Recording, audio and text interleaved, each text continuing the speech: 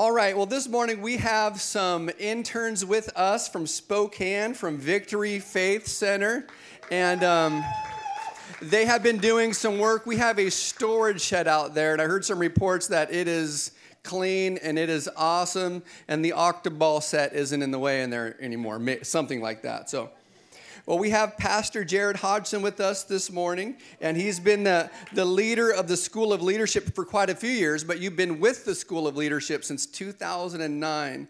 Jared, I tried to do the math in my head, so it's something like 13 years at least that he has been coming out, serving in our church, and serving in our community. So would you welcome with me this morning Pastor Jared Hodgson?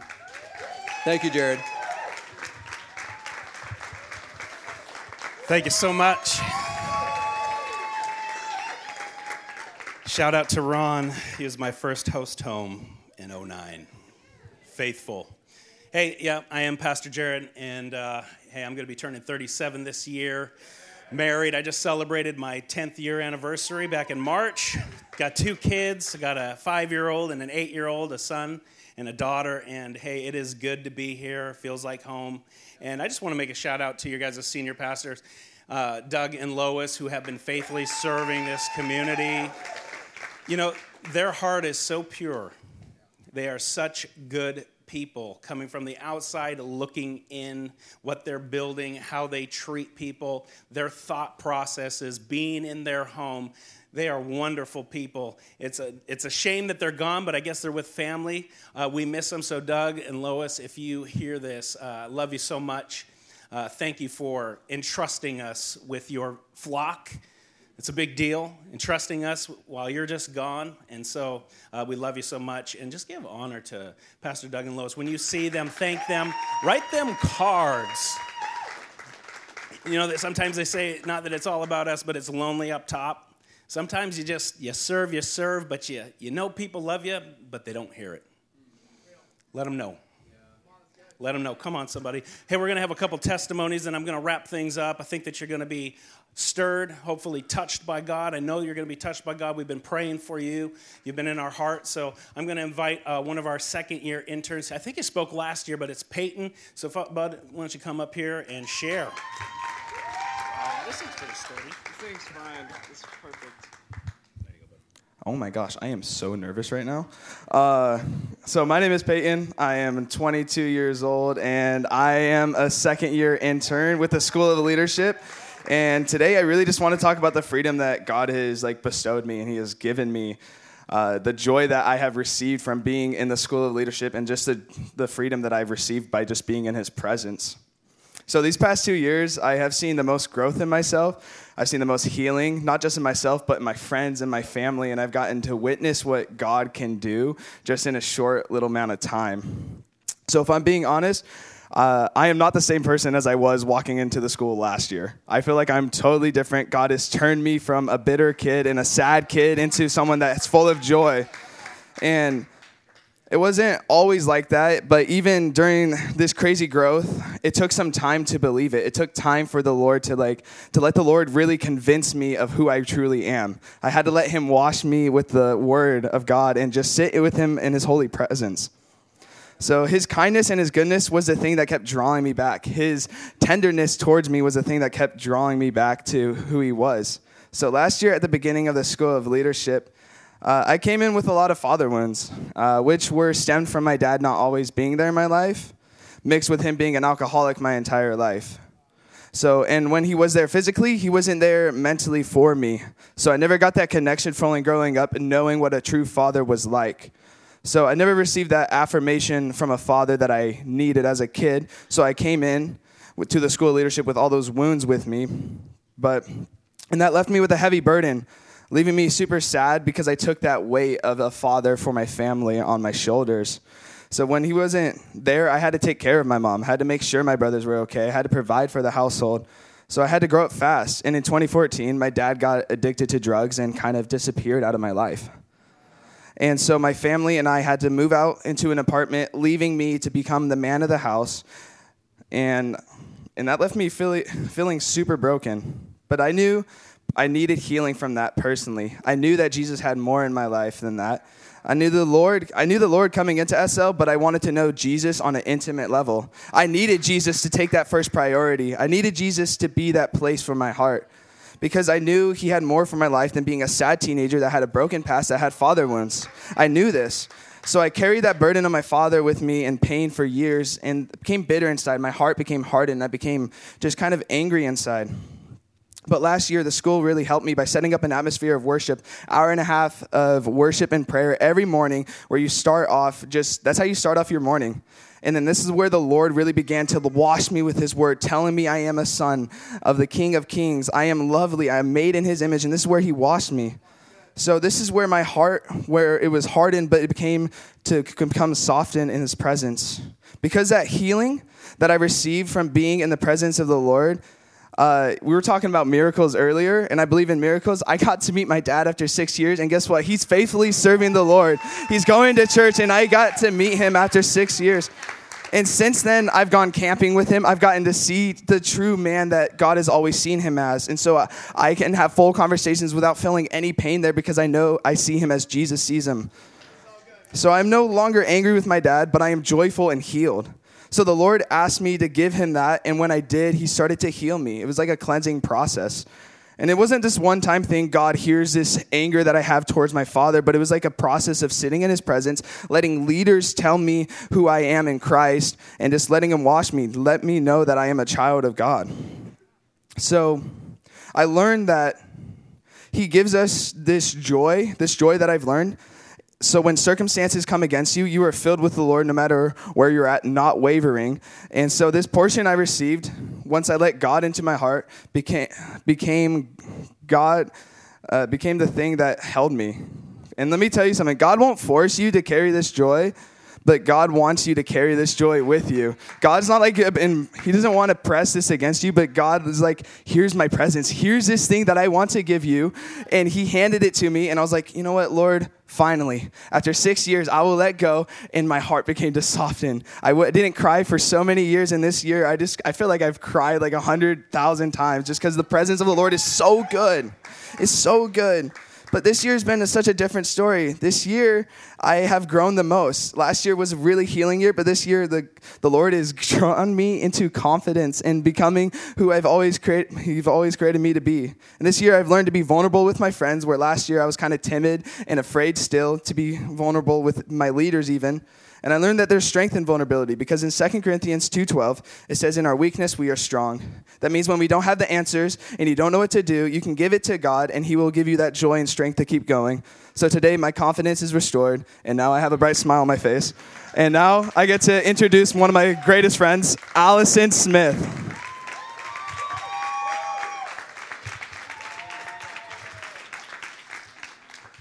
Hello. Yes, my name is Allison. I grew up in a Christian house. I was really blessed to have an incredible family. I was in church every Sunday. My parents led the worship team at our old church. And I was actually saved around the age of 4. So, I don't really remember a time when I didn't know God. But growing up, it was always my parents' religion. It was never really my own relationship with him. And in addition to that, I was always a shy kid for about the first 30 minutes that I knew you, and then I would go crazy, as kids do. And I was I was just weird, you guys. But in around middle school, I began to grow apart from some of my closest friends, and they seemed like they were growing up faster than I was, and I kind of started to feel like the annoying younger sibling that was just tagging along. And so I started to wonder if my weirdness and my personality was the issue, and if that was what was causing the fallout. And so around this time, I began to shut down my personality. I adopted the label of social anxiety. I didn't really have any strong friendships, and I didn't know how to get them. So I said, this is who I am, I guess. And even though I knew who God was, and I was in church every Sunday, I still gave in to fear. I lived this way for years, until one day in 2017, my mom forced me to go to youth group. And I'm not kidding when I say she forced me. I was crying the entire way to the church. But as most mom decisions are, it was the right call. And I met some friends that night, and I actually was able to force my way into their friend group. Praise God. And about 8 months into going to this youth group, we started a series on fear and freedom. And through the several weeks that we were kind of in that topic, I was really wrestling with God. I knew that social anxiety wasn't his plan for me, it wasn't his portion, but it was kind of like a security blanket. It was protecting me from vulnerability, it was protecting me from rejection, and from my real personality that I had been shoving down for years from coming out. And so I was going back and forth with God for a while, and he was gracious enough to let me, and he was like, she'll figure it out. And I did figure it out, and on the last night, I finally gave it up to him. I said, God, you can have my social anxiety, I'm done with it. And in an instant, I experienced his freedom. So good. And I was set free in a moment like that, and I experienced God's joy and peace more strongly that night than I ever had before. And although it was an immediate freedom that I gained, there was still a lot of freedom that I didn't realize I needed. But since being set free, I have been able to develop healthy and deep friendships based on vulnerability and being open like I was never able to do before. I've been able to really lean into the process of discipleship by asking the questions and being honest with my leaders. I've even grown in my relationship with my family, which was never bad, really, but I can now truly say that I'm close with my parents and my siblings, like never before. And sure, there are still days that I struggle with anxiety and with fear, as everybody does, but God has given me the tools that I need to overcome it, and I'm now fighting it from a place of victory. So good. Come on now. Preach. And that is because who the Son sets free is free indeed, right? So good. I have been able to step into my calling more and more each day, and had God not moved in my life and continued to work on me, even after being set free, I would not be where I am today. This is my story, and that same power that set me free that night and has worked in my life since then is here this morning, and this can be your story too. I just want to encourage you with that. And with that, I'm going to invite Pastor Jared back up. This guy rocks. And he has a good word. Thank you so much.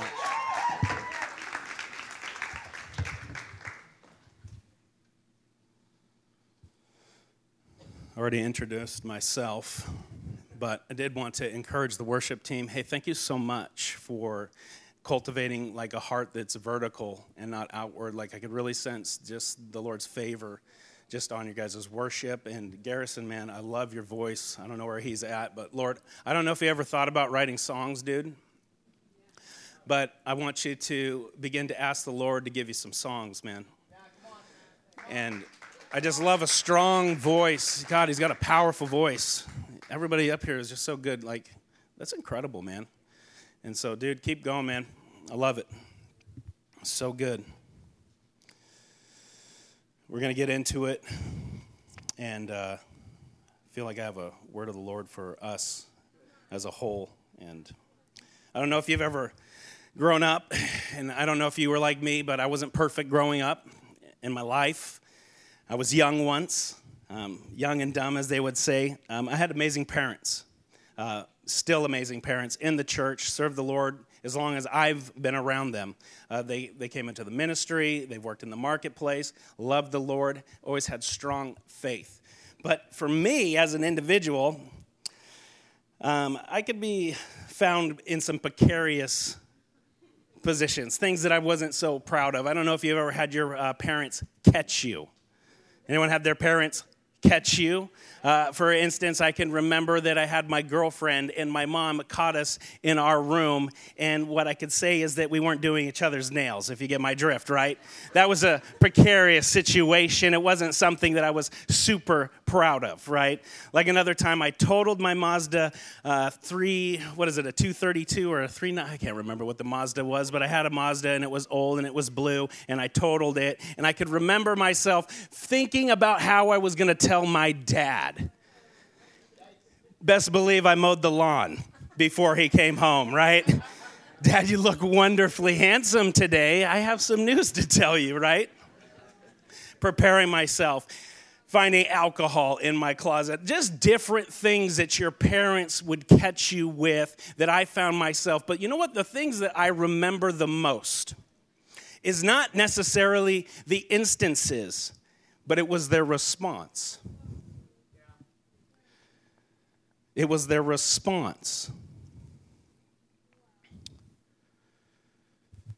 See, the response for me was never their anger, but they would always affirm my potential, the call of God on my life. Jeez, hey. Maybe with understanding. And it was their response that penetrated my heart. So good. It was their ability to look past who I was and what I was doing and just see me as their son.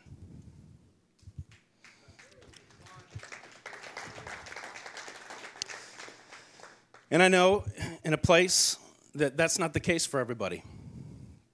Some of you were met with anger, disapproval. Maybe you found yourself with parents that didn't even care at all.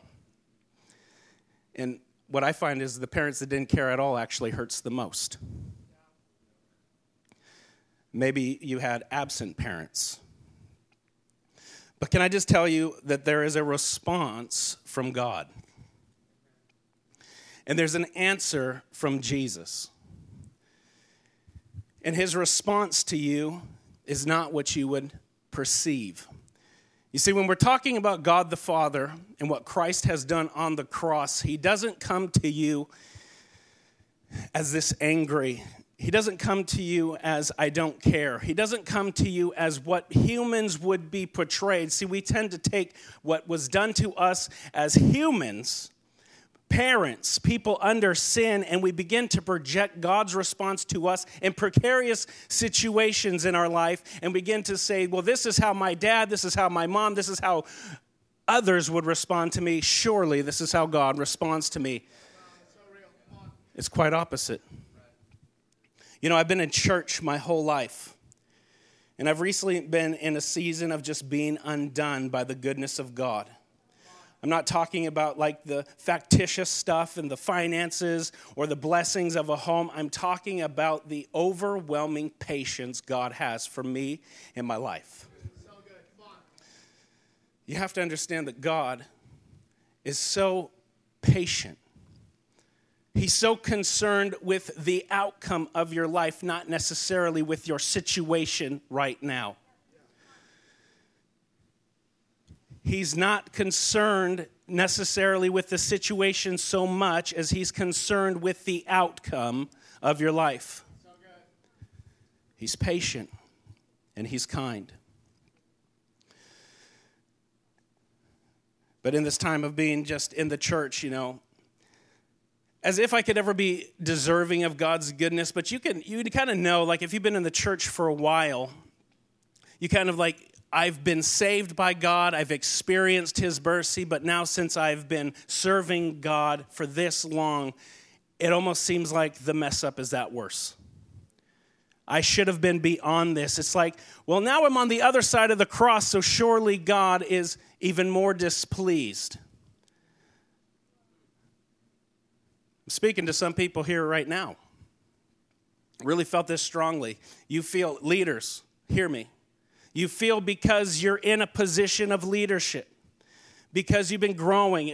Maybe people look at you. You've been in the church for a long time. It seems like surely God could be disapproved with my circumstance right now, my lack of faith right now, my ability to see other people. They're just more called. They're better than me. Maybe I should just take a step back, and the condemnation of the enemy would begin to overwhelm you, to take you out, down, and make you feel almost paralyzed. I find it especially hard for those that have been in the church for a while. I find it myself being overcome. God, maybe I just don't have enough faith. Ever thought those thoughts? As if it was ever up to me. As if it was ever up to me. See, the thing about focusing on our downfall is we forget to focus on God's power, God's grace, God's mercy, and his understanding. And we need to recalibrate how we begin to view ourselves in light of who God is. You know, these are the times where you're like in the church and the prophet of God, a guy that is really prophetic or someone who hears from God for things, you want to hide yourself because you already know what God has to say. You ever been there? Oh, Lord, maybe I'll skip on church this day. He loves you, and he has a better word. You know, one of my favorite verses in the Bible, I just use it all the time. And it's in Romans 2, verse 4, and it's kind of sandwiched between just a long exhortation of people's wickedness and God giving people over to their reprobate mind and everything else, and Christians judging other Christians, finding themselves in the same peculiar positions. And he's almost just like, it almost seems like this big rebuke, like, are you getting it? And there's this little verse in between, sandwiched in between. All of this seemingly people that are going to face the wrath of God if they don't turn away from him at the very end in the day of wrath. He proposes this question. And it says, or do you despise the riches of his goodness, his forbearance, and long-suffering? Now he's asking this in a question form, meaning like there's people that are saying, well, if God's not doing anything to me now, surely it could be okay. That was kind of like the mindset that he was trying to address. But he also adds up with the following question. He says, not knowing that the goodness of God leads us to repentance. Can I just say, if you take away anything from anything that I say this morning, can you just remember that it is actually the goodness of God that leads you to repentance? That he's so much more patient. That word forbearing means that he actually just tolerates so much more than he would. Why? Because the purpose of his patience, the purpose of his goodness is not to wait all that time to punish you. It's to bring you into a relationship with him. Jesus does not desire for you to pay for something that he already bore on the cross. He already took the shame. He already took the sin. He already took the ridicule. He already took the rejection. He already took the sickness. Why would he want to even give that to you? That would just nullify the cross in your life. He's after your heart. He's after your freedom. He views you as sons and daughters, and he awaits for you to step into it. It's that good. The goodness of God is not to be understated. It's not even comprehensible. The way that God views you and the way that God views me will take a lifetime to discover, and it should wreck you over and over again. Could God be this good? Yes, and more. From infinity, from past, present to future, he's that good. And he sees you the same way. If God was so good and so gracious that he said before the foundations, I chose to die for you, and before you knew his name, he loved you, then how much more when you're in the house of God? He's still there, and he's still that good. He desires you not to pay for something he paid for, and he is also his desire is that you have a life that he paid for. Shame and condemnation is the plan of the enemy, and it always has been. But mercy, love, and kindness is the plan of God to redeem and bring a people back to himself. This is the gospel. At any stage in your walk with him, you must know that God is patient with you and that repentance is not a bad word.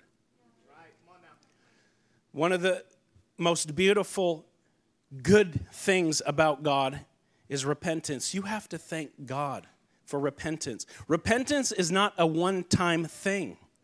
It's a lifestyle of acknowledging that, God, you are enough, and it brings you not into your circumstance. It's not a celebration of sin. It's a celebration of what he has done. It's a celebration of what he has done. That it actually glorifies Christ, that you would repent and come into his good graces. He beckons it. He's patient. He's kind. He sees all, knows all, but yet he still calls. He's like, the payment is done. Step into something better. So good. God, could it be that good? Yes, it can.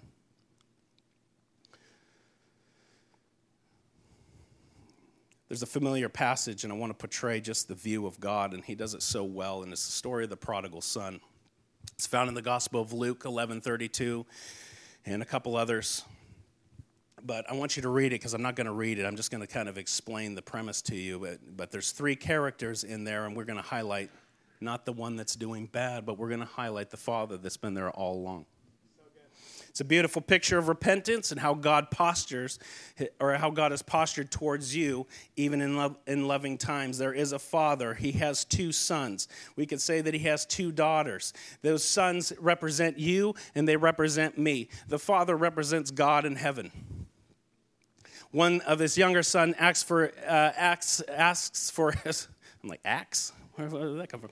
Asks for his inheritance early, which is a pretty big no-no, since it means that he wishes that his dad was basically dead so he could have the money early. He goes off to another nation. He spends it on what the Bible would call wild living, risky living. You can fill in whatever kind of living you want: drugs, sex, homosexuality. You fill in the blank of what you consider wild living, and it was done. And matter of fact, he would spend his whole inheritance on one big party. And then he would find himself empty-handed. He'd find himself in a famine. He'd find himself where when the money ran out, so did the friends. And he would come to his own conclusion in his mind, and he'd begin to ponder about his father. He would begin to ponder about the goodness of his father. And he would say to himself, even in my father's house, his servants have more than enough. And look at me.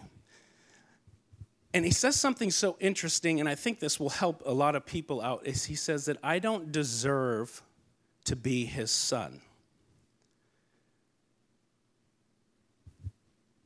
Nobody deserves. That is the gospel. We don't live in an area that I have worked enough to deserve. You don't work your way into being worthy of it. No, Christ made you worthy. There is only one that's worthy. There's only one that's worthy. A second thing I want you to note is that the son was in the house before he left. He was in the house before he left. He wasn't just a strange person coming to Jesus. He was in the house with the Father, with an inheritance. He called him a son. So he rejected God. He rejected his life where he was, and he left. And he thought, if I come groveling back to God, and if I have the right words to say, that maybe I can slip in. And the thing is when the son came, the father saw, you know the story well, he doesn't just wait for him with his arms crossed, he goes running to him. And when he begins to regurgitate this huge, long exhortation about how I am so sorry, and God, I've sinned against you, and I've sinned against heaven, it's like he ignores everything he's saying, and he begins to call for the robe, call for the ring. It says that he fell on him, and he began to kiss him. That is God's response to you.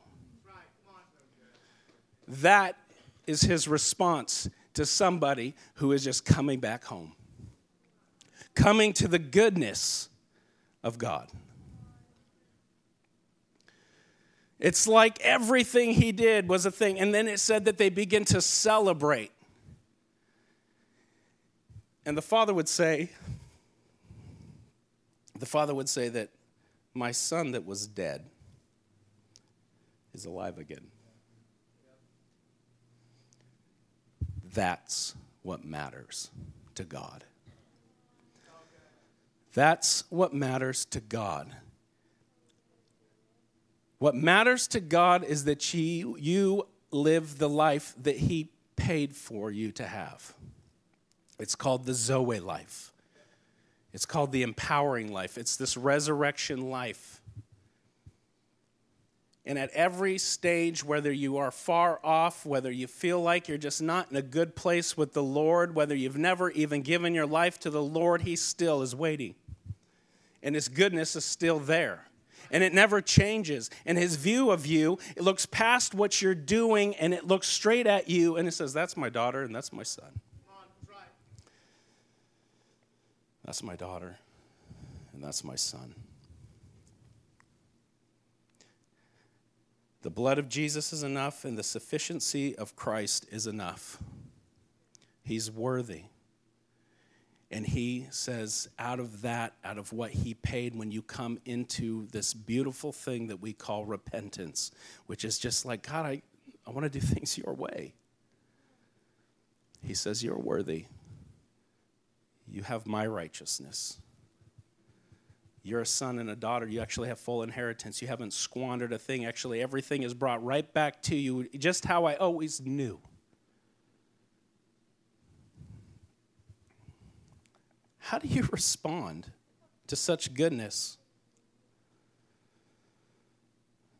when we're undone by the kindness and mercy of God?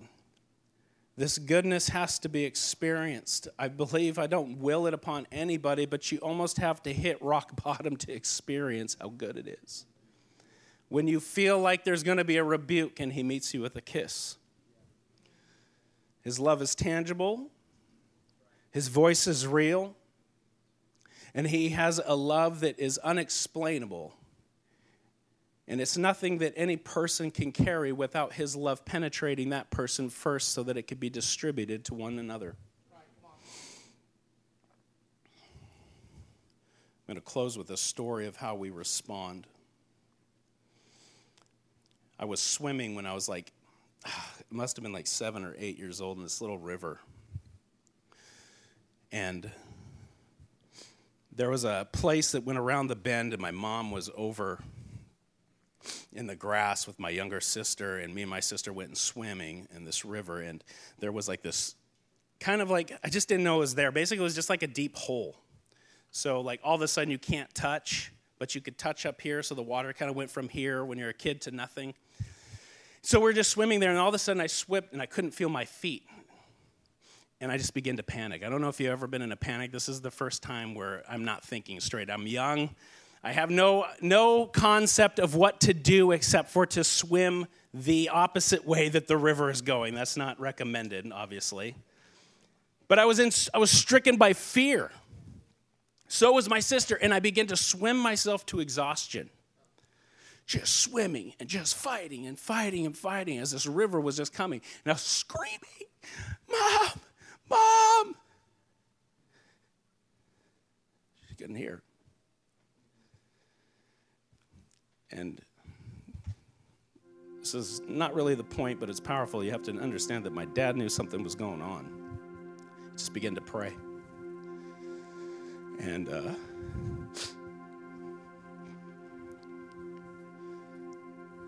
Lord said an angel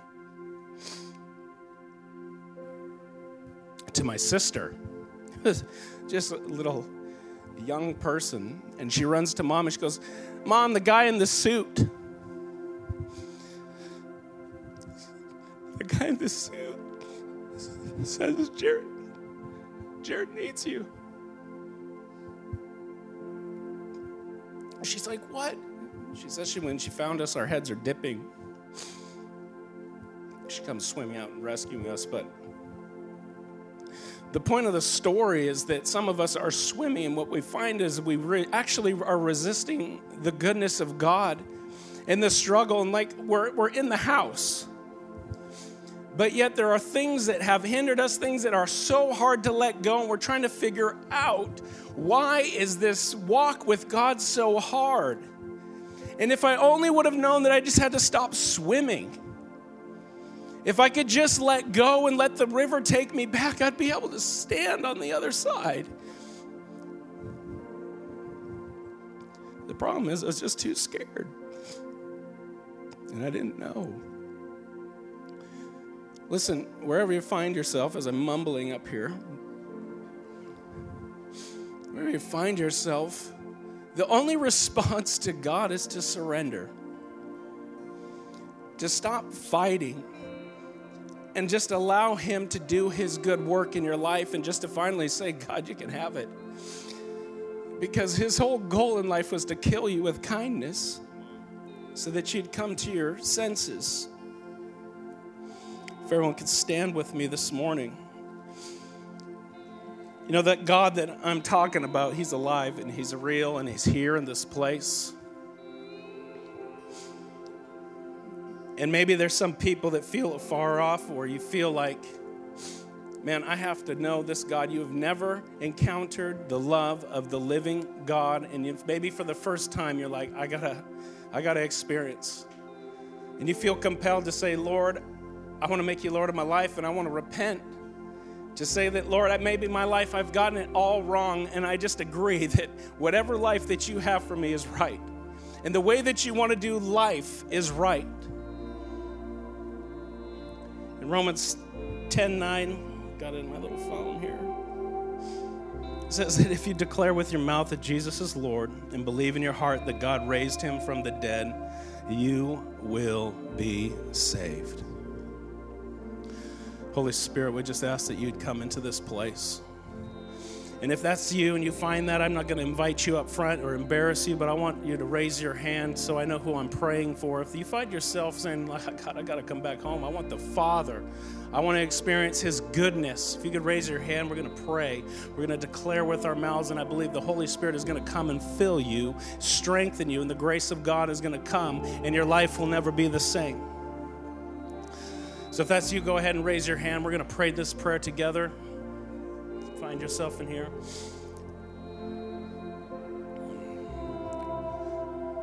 Well, Father God, we just thank you. You can repeat after me. Lord, I'm coming home. Forgive me for where I've been. Lord, forgive me for what I've done. Lord, I invite your love, and I invite your lordship to come into my life, that you'd be my God, that you'd save me.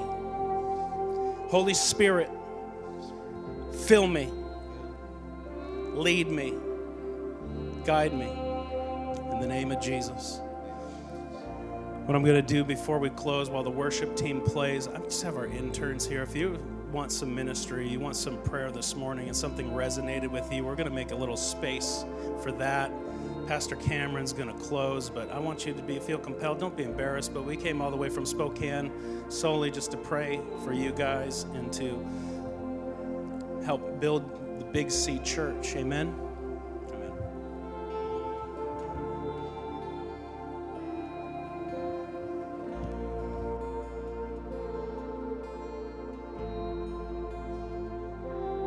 Wow, thank you so much, Jared. If we're going to worship a little bit, but I'd like to just echo what Jared's saying. If you would like some prayer this morning, these interns came all the way from Spokane. Come on up, let them lay hands on you, let them bless you, let them pray for you. So come on forward, and we're going to worship with another song.